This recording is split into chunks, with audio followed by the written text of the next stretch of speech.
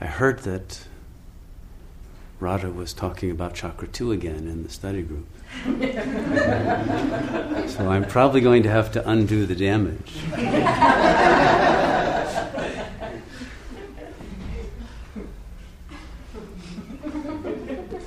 That's what I thought. I was afraid this would happen. Well, there's an old joke. I'm sure everyone knows it, because if I've heard it, everyone knows it. I'm always the last to hear these. But it was a joke, I think, about an academic scholar in the Vatican who was trying to understand the roots of apostolic celibacy, and he went to the original writings that were then copied by the scribes, and he found that one scribe made a mistake. He dropped out an R. It was supposed to be celebrate. Right? Oh my God, the whole thing.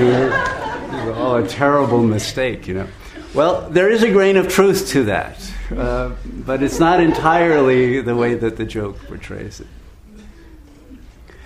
If you study the etymology of the word celibate or celibacy, and both celibacy and celebrate and celebrity, they all come from the same root in Sanskrit. The C is originally a K sound, and the B and the V are often traded for each other. And when a word transfers from one language to another, the second and third syllable are often transposed. So originally it was KVL, and the Sanskrit word was Kaivalya. Now Kaivalya is a very famous word. If you've read Patanjali's Yoga Sutras, the word appears quite prominently as the end state of samadhi. And the word actually means solitude. To be in Kaivalya means you are alone with the All One. Right? God being one without a second. God being all that there is. You are in a state of pure solitude. Not egoic solitude, that's a withdrawal out of fear of the other and lack of love and all of that, but the solitude that encompasses all that is, in which there's a realization that we're all one. That ultimate state of realization, Kaivalya, is the passage, you could say, the rite of passage that brings one into liberation. And it was the Kaivalyis who would celebrate the Mass, as it were, the spiritual gatherings. And so the celebration was originally a coming together of those who were celibate, in solitude, that is, in their inner solitude.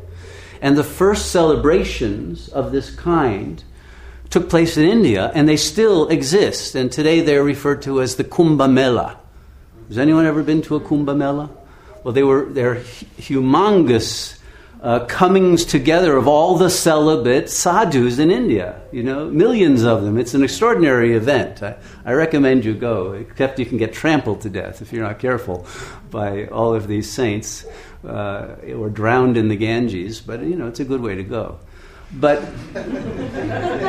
they come together, there are different, the big Kumbh Melas is every 50 years, even every 500, but they come together and do these baptisms, as it were. The original baptism was in the Ganges, and that got transferred over in Christianity to the Jordan and to other bodies of water, but it was originally the bathing in the holy ocean of consciousness, the waters of consciousness. Whenever you dream about water, it always refers to that, to the conscious energy field that comes in waves. And the whole universe, of course, is consciousness. So we're bathing in this ocean of consciousness all the time. But we don't realize that this is God as the ocean of consciousness that we're bathing in. And so we're not fully participating in that baptism. But if we are in the state of Kaivalya, then we are aware of that. And so it is, the celebration originally is the coming together of those who have realized the solitude of the self. And only those who have realized the solitude of self and are no longer codependent on others and don't have voices in their minds that are attacking them or causing them to have distorted self-images, etc., are truly free to celebrate, because everyone else is suffering and in agony. And so society has tried to encourage, in the old days at least, the development of at least some people who would reach that state of joy, of bliss, so that they could officiate at those ceremonies that were meant to be happy, because nobody else was happy enough to do it. And these are people who are truly joyful, probably because they're not married, you know. They don't have children, and there's nothing to bring them down. So, but in any case, this was the original meaning of it, and the first celebration was of that liberation from the ego that is codependent on others, both externally and internally. And so when we meditate, it is in order to silence all those voices in the mind and to dwell in the solitude of pure consciousness. And that solitude is blissful, and it's cause for celebration.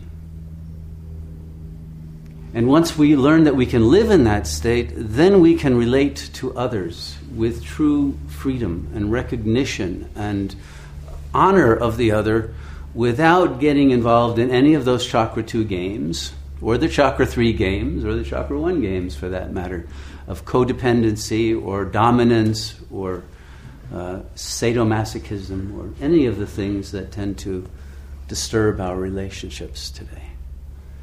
And that freedom is a wonderful gift, and yet the ego fights against receiving that gift. That's what's extraordinary about it. But this state of Kaivalya really has nothing to do with how you behave in the world. You can be a householder, you can have a spouse, and actually have a happy marriage if you're in the Kaivalya state. And life will go very beautifully and smoothly. You don't have to live in a cave or bathe in the Ganges or any of that. It's not about a ritual, and it's not about a running away. It's about going within to discover who you really are. So that's what we're doing in meditation.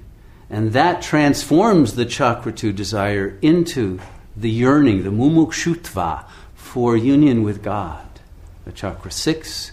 And then through that, the ultimate release into Chakra 7, the emptiness of the solitude that contains all that is. Okay, so why don't we go there tonight? How is that?